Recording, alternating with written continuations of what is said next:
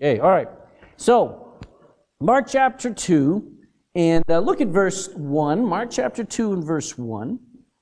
And again, he'd entered into Capernaum. He's sort of staying up. Where is Capernaum? What lake is he nearby? The Sea of Galilee. And that's called a sea because it's fairly large, but it's not like the Mediterranean Sea. But it's also called the Lake of Gennesaret. But it's up there in the north part of Israel. And again, he entered into Capernaum after some days, and it was noised that he was in the house. So everybody's telling, hey, he's in the house. Verse 2, and straightway many were gathered together, insomuch that there was no room to receive them. Who's the them? Who knows? I thought it was just Jesus. Who was with Jesus? Everybody? All the disciples. So this is, if Jesus came to your house, he would have brought 12 men with him. So it would quickly crowd out. But it says, many were gathered together, insomuch that there was no room to receive them all. No, not so much as about the door, and he preached the word unto them. So, here in Mark chapter 2, Jesus is still in the Capernaum area. He's ended up in Peter's house. How do you know it's Peter's house? Look back there in verse 29 of chapter 1. And forthwith, after Jesus had spoken in the synagogue, verse 29, forthwith, when they were come out of the synagogue, they entered into the house of Simon and Andrew with James and John. So he's going back and forth into this house that belongs to Simon Peter and to his brother Andrew. Maybe it was a family home. Maybe it was their mom and dad's home. We don't know. But they're in basically Peter's house. And there's great interest by the people in Jesus. And that's very important to remember. They weren't coming to meet Peter. They weren't coming to meet all these disciples. They weren't coming to see the crowd. They were interested in this name Jesus. Now, I want you to understand, this is an early house church concept. They had no special buildings where Jesus would be teaching, whatever. He taught in homes. He taught in fields. He taught wherever there was a crowd, and the crowd would gather wherever Jesus was, and that's church. Is church the building that you meet in? Now, in its shame, we point to a building and say, the church, or that church, but that's only a building, isn't it? So Jesus is meeting in Peter's house, and it's a house church. Take your Bible, go to Romans chapter 16. Hold your place there for a moment. Romans chapter 16.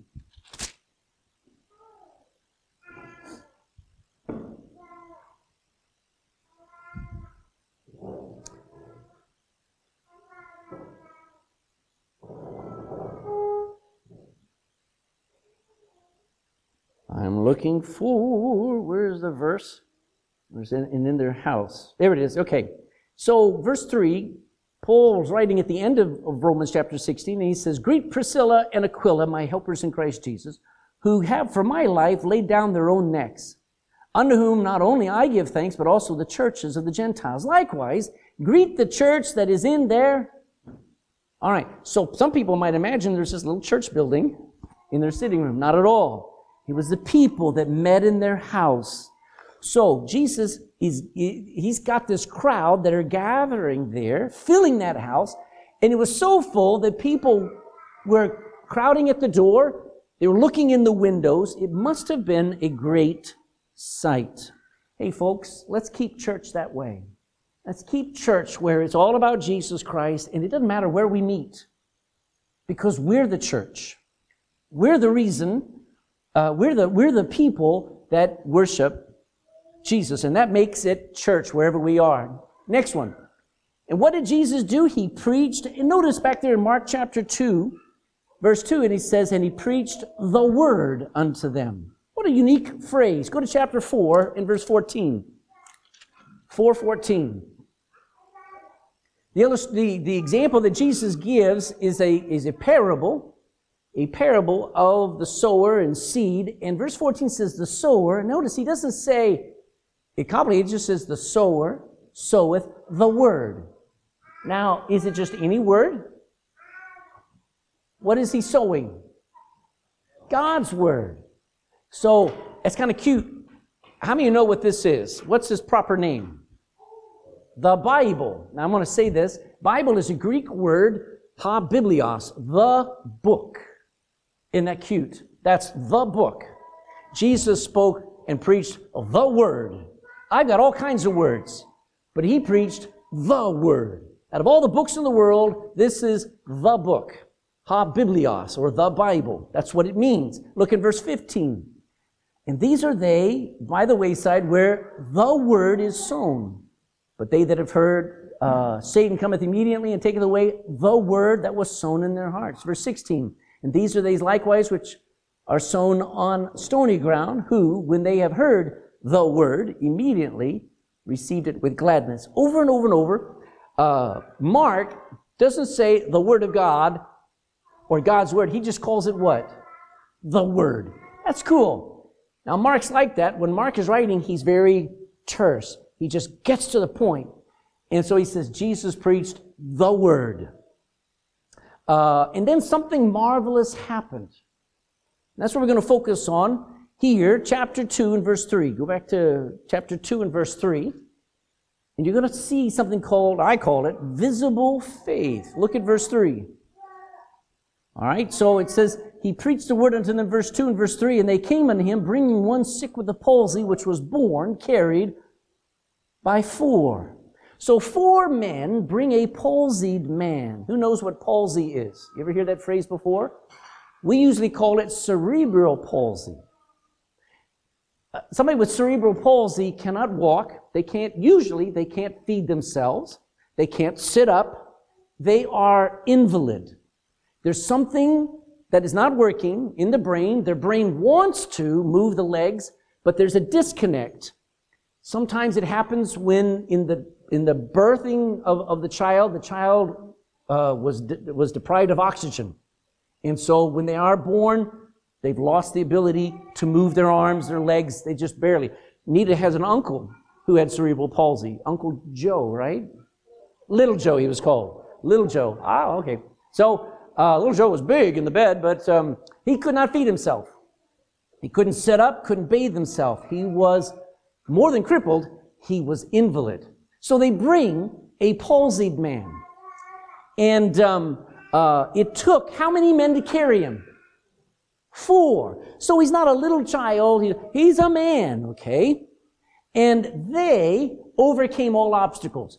As they come to the house where Peter lived, and Andrew, and Peter's wife, and Peter's mother-in-law, I mean, the house must have had lots of family members all in there. When they get there, they can't get in.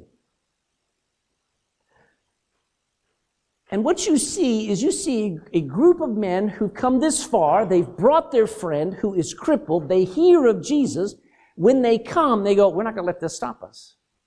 And somebody goes looking around and says, I found some stairs.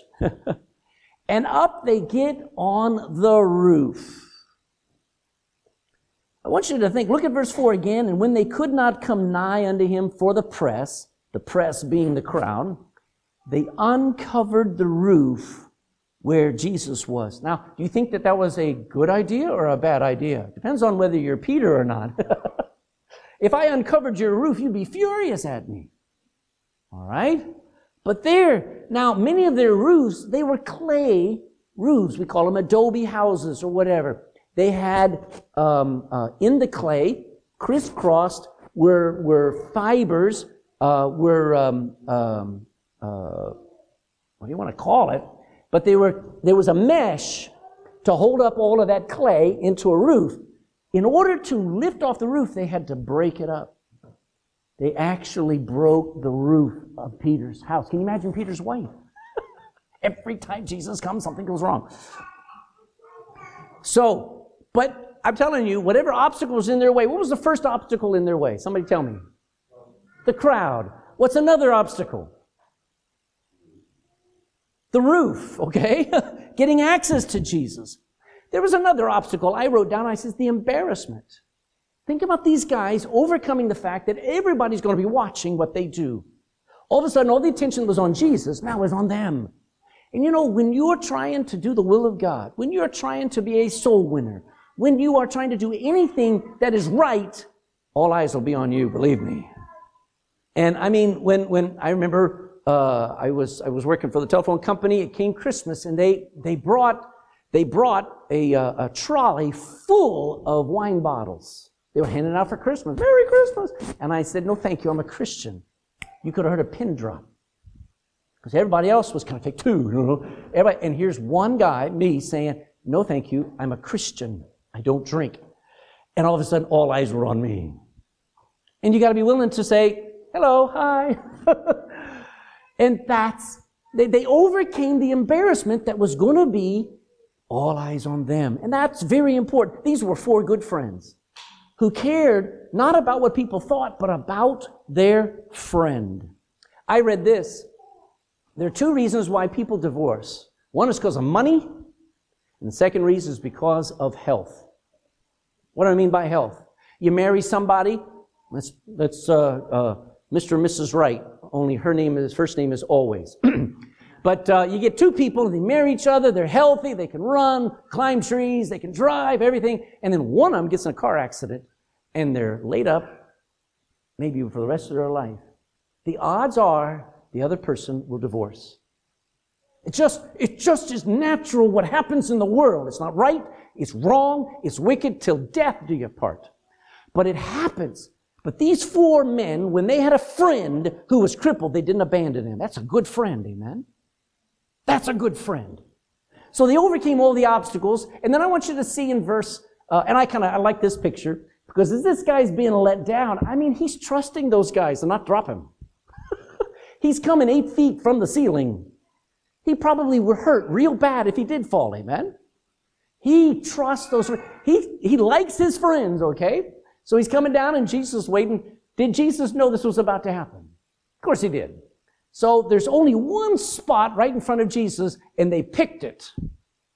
And they're dropping him right down in front of him. And Jesus saw their faith. Look at verse 5. When Jesus saw their works, what did it say? Now, everybody else, if I were looking at it, I'd say, look at how much effort they went to. Did you see what they did? But you know what Jesus saw? He saw their faith. It's not your works that'll ever save you. God's looking to see, do you have faith? Did you see that thing? Let's keep going. It says, when Jesus saw their faith, he said unto the sick of the palsy, he said, Son, thy sins be forgiven thee. Now, we humans will see all the effort and the struggle of these men, but Jesus saw their faith. This man's faith and these 4 men's faith was apparent. He wanted to be healed. He allowed himself to be taken from the home and brought to this crowd. He's heard that Jesus can heal. Now, go to Hebrews chapter 11. Hold your place here. Hebrews chapter 11.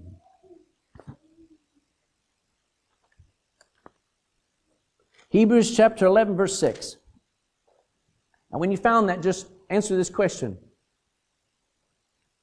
What do you think that man and those 4 men wanted from Jesus?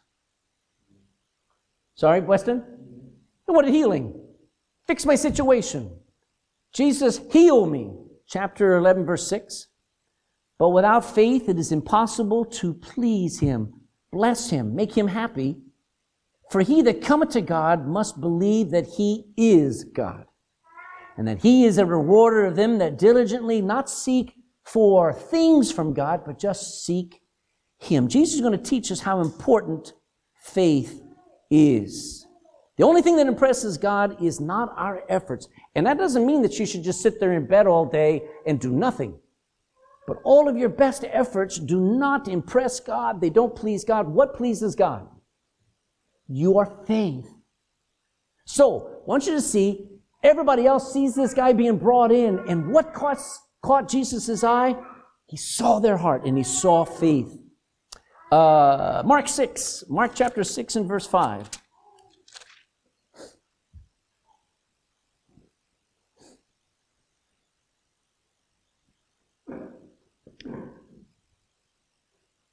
He could there do no mighty work, save that he laid his hands upon a few sick folk. This is a different day at a different town. And he couldn't do much except lay his hands upon a few sick folk and healed them. And he marveled because of their what? He was amazed that they didn't believe on him. And so he went around about the villages teaching. So He went to a town, there was plenty of need, weren't there? But there was very little faith. Go to Matthew, go back to Matthew 8. Matthew 8 and verse 10. How visible is your faith to God? Matthew chapter 8 and verse 10.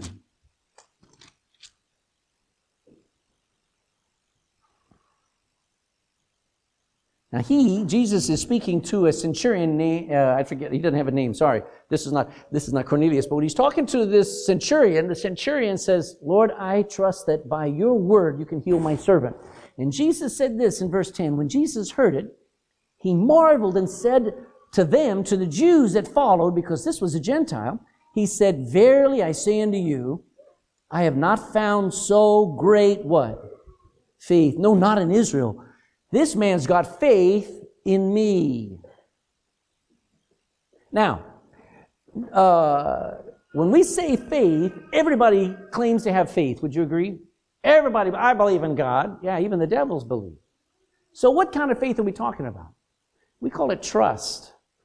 Every one of you sat in a chair and you trusted the chair not to collapse on you.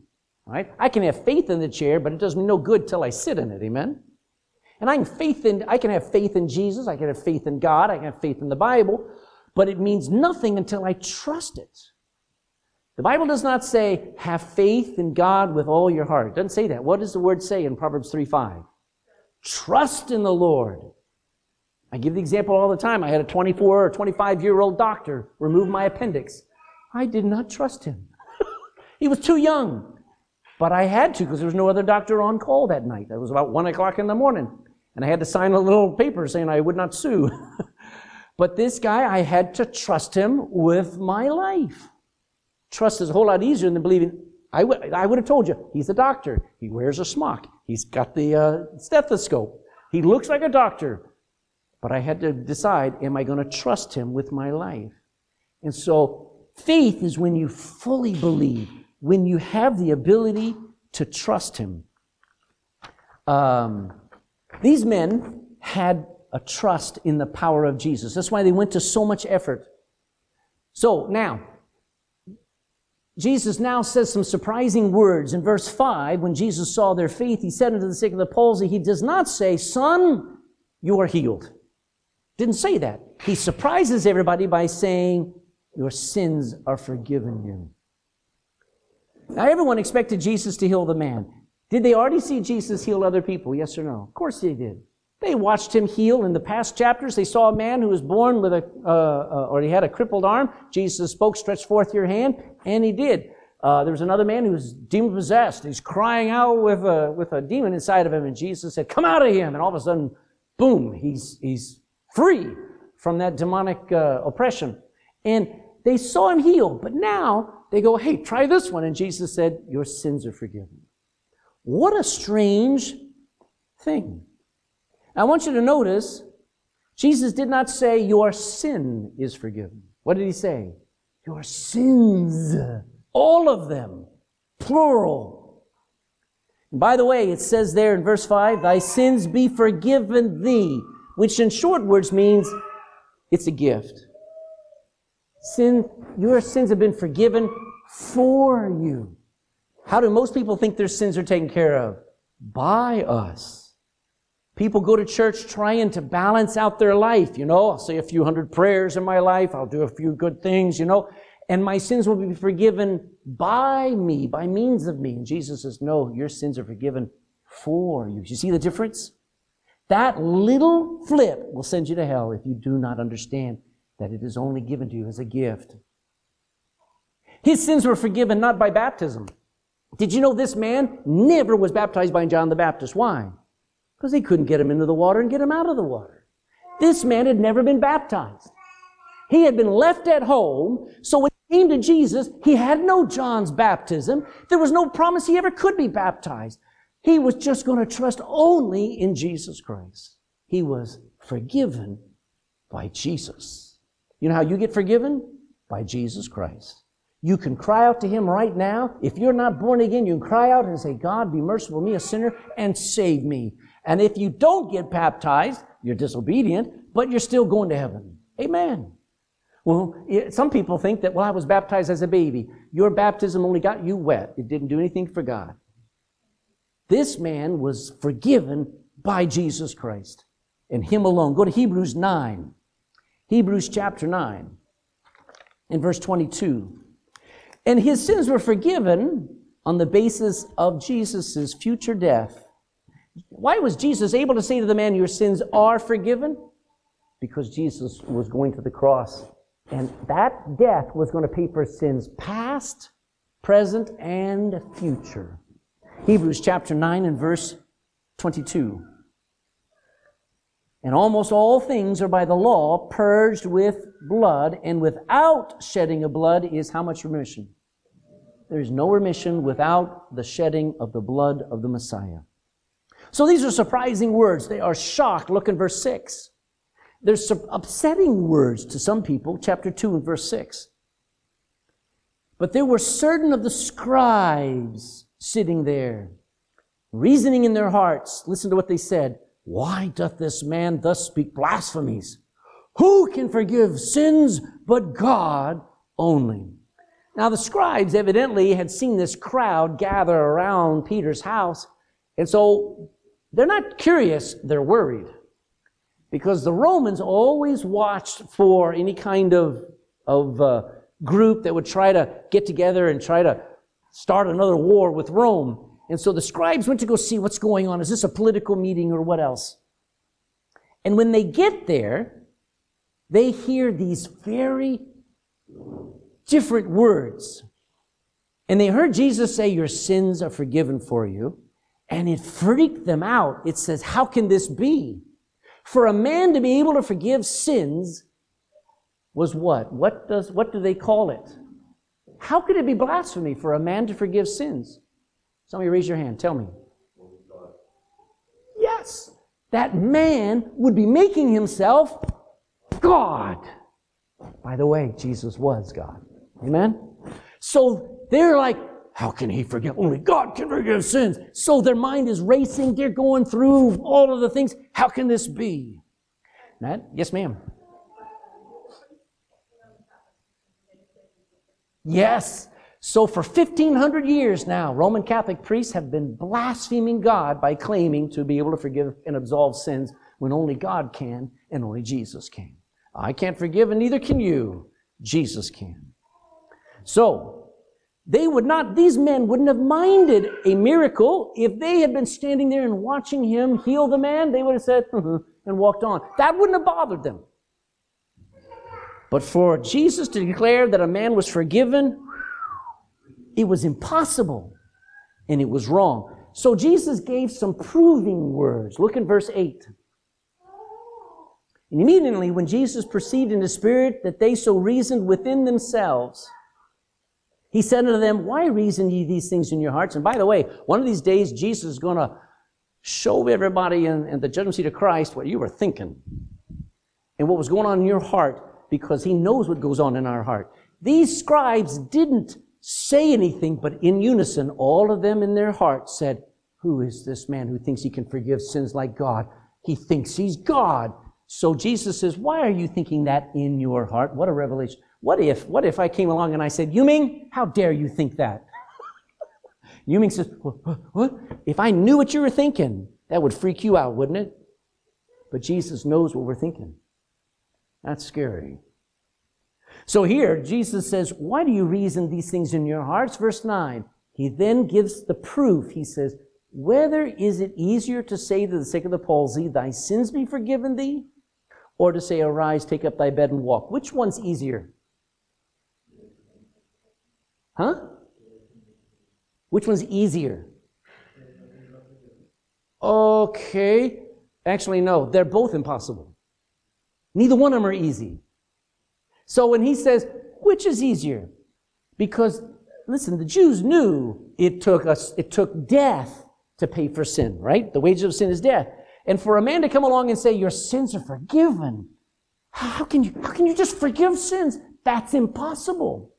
Well, Jesus said, all right, well, which is more impossible? Healing a man who was born crippled with cerebral palsy, healing him, or forgiving him? They're both impossible. Then he goes on, look in verse 10. But that ye may know that the Son of Man hath power on earth to do the impossible, to forgive sins. He saith to the sick of the palsy, I say to thee, arise, take up thy bed, and go thy way into thy house. So what's he doing? He's proving, he says, to prove that I can forgive sins, I will heal him. Both are impossible. You can't see the forgiveness of his sins, but you can see the miracle. So here's a question for you. Why did Jesus do miracles? To prove that he could do something visibly, physically, to prove he can do it spiritually. Because I can talk all day about economics and about the weather and about politics. But to talk about spiritual things, how do you know it's true? So Jesus says, to prove that I can forgive this man's sins, I will heal him and I'll do the impossible. And that's very important because I want to say this. The Messiah was expected to do what? What did they think the Messiah would look like and act like when he came? Talking about the Jews. He would come like a king on a white horse and with a sword, and he would rally and says, we've got power to throw off the Roman Empire, power to rule. They expected a powerful ruler. Jesus came as a Joseph with one suit of clothes. And his power instead was on the spiritual, on forgiving sins. They thought that the Messiah would come with only the power over physical enemies. But our biggest enemy is what?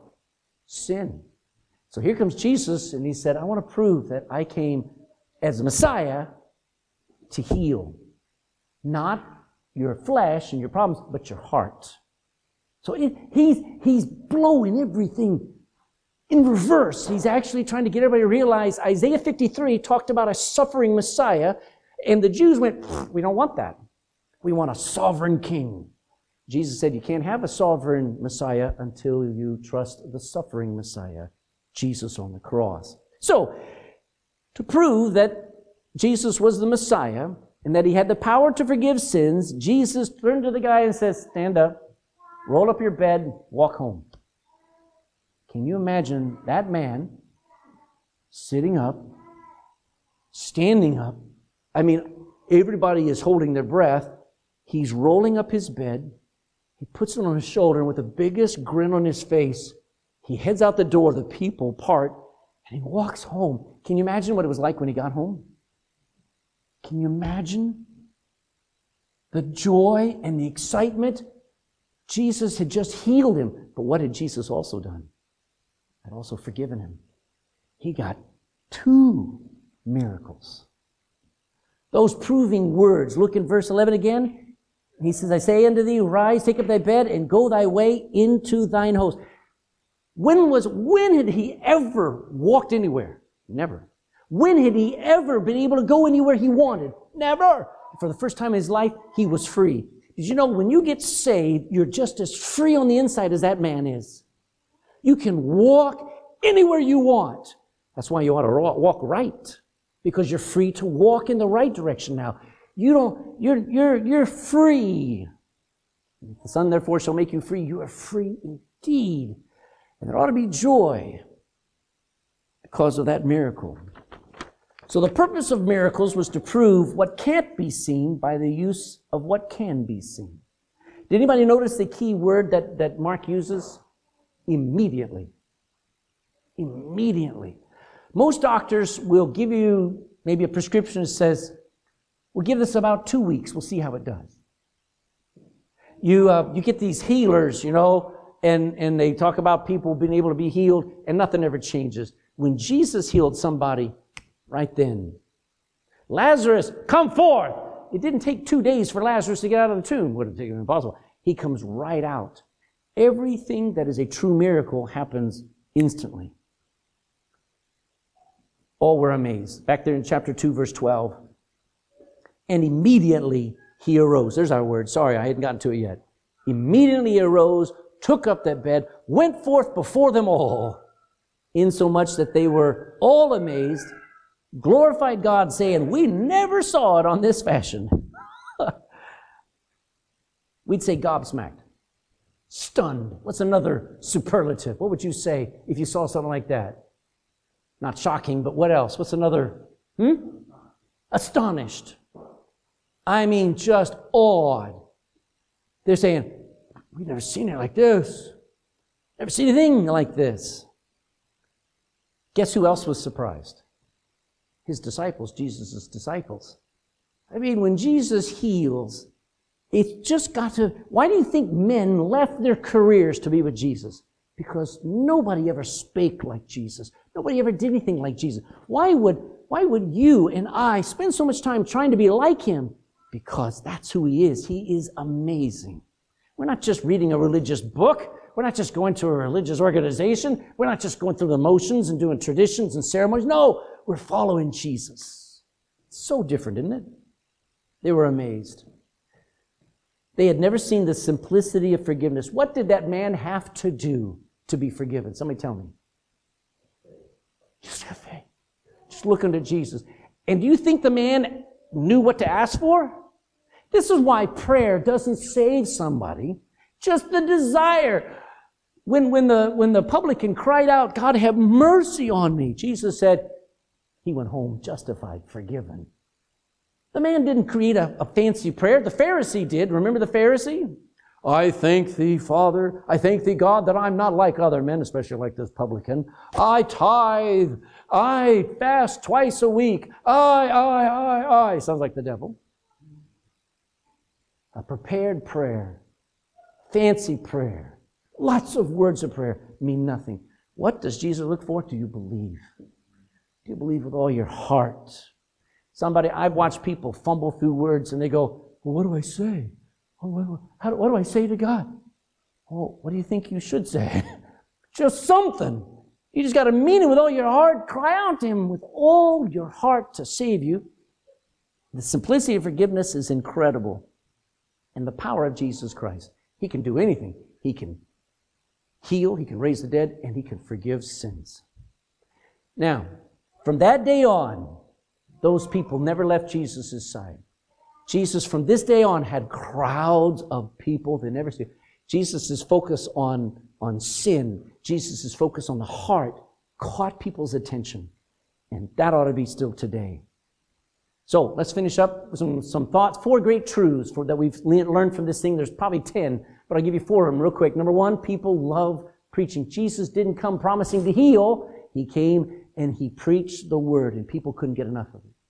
If you ever have the privilege of teaching in children's church, if you ever have the privilege of standing behind this pulpit and teaching or preaching from the Bible, you know what I want to hear? The Word. I want to hear the Word of God. I want to hear what Jesus would say if he were here. Because that's what attracted me. I don't care if you got fancy jokes, if you can tell bad jokes like Eric. I don't care what you can do and how you can impress and the eloquence of your speech. I want to hear about Jesus. People love real preaching. They love to know, thus saith the Lord. Secondly, people want to hear mainly about Jesus. Make much of Jesus. I love learning about Moses, Elijah, Daniel, but I love most learning about Jesus. Amen? People need to hear about Jesus. Is that not true? These people were blessed because Jesus was right there. But there are countless numbers of people all around us who gave up on church years ago, and they know this much, this little about Jesus. They need to know Jesus. Don't let obstacles turn away your confidence in Christ. You know what those 4 men believed? That Jesus could help their friend.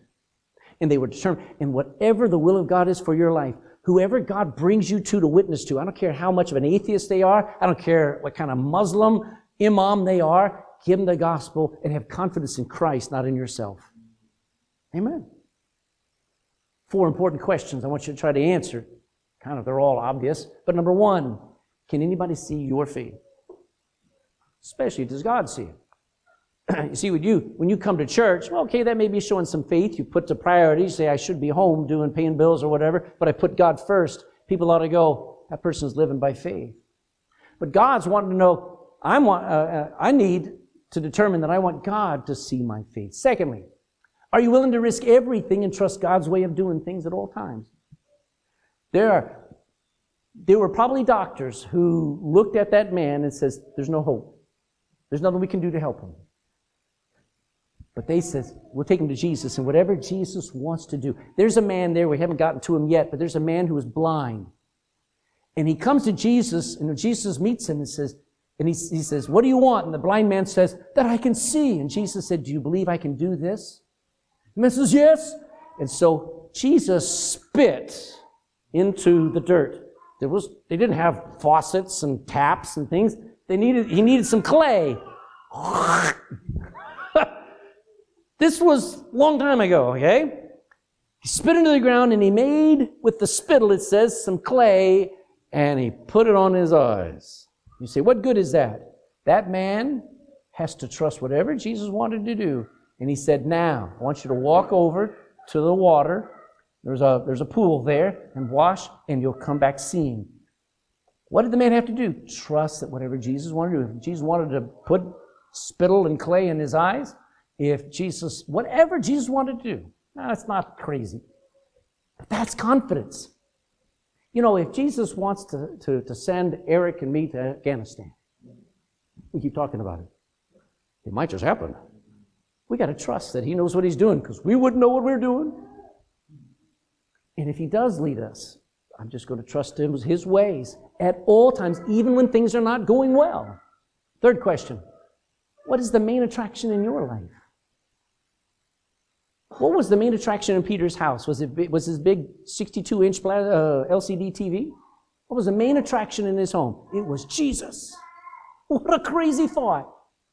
And if somebody met you and saw you, would they see Jesus? And lastly, what's your level of determination to do the will of God? I think Peter, James, John, all the disciples said, we're going places with this guy. Father, right now, we have so many things in our favor. We have health, we've got doctors, we have so many things taken care of for us. But when troubles come, we always look at you trying to fix the trouble instead of the heart. Lord, there are people that we know that sure could use some help. You probably have some bad situations, marriage problems, financial problems, I don't know, any number of 100 things. But I know what you want to fix. This scripture teaches us that your main focus is not fixing people's problems. You're not a genie. You're a Savior. And of all the things that are wrong in this world, the worst is sin. And the biggest need is salvation. Forgiveness of sins, plural. And it doesn't take anything to get saved. There's nothing we can do. That man could do nothing to be healed. And that man could do nothing to be forgiven. He just needed to be in your presence. He just needed to trust that you could, because that's what you do. For whosoever shall call upon the name of the Lord shall be saved. What a great lesson. Lord, I remember the day I got saved 39 years ago. I didn't understand it all. I just knew you wanted me. According to the Bible, you wanted me just to trust you. Ask you. You had a gift called eternal life. It was available to anyone, but I finally believed that it was also available for me. So I accepted it as a gift. Changed my life. You took the burden of sin away and you gave me a new life. Gave me a purpose, gave me every good gift from that moment on. Lord, if there's anybody in this room who's not saved, doesn't know what it means to be saved, never been born again, like Jesus said you must be, Father, I pray they'd stay around. They'd ask, how does this work? What do I do? Because there's nothing you do. It's who you believe. It's who you trust, who you cry out to. Not to Peter, James, John, not to Mary, Joseph, nobody. You cry out to Jesus Christ, and He will save you. Lord, in this room there are plenty of us who need to stir some people's faith up. Get them to quit asking God for all the things and to believe in Him for the spiritual things that matter most. Give us a heart of compassion for our world around us. Make us soul winners, please. In Jesus' name.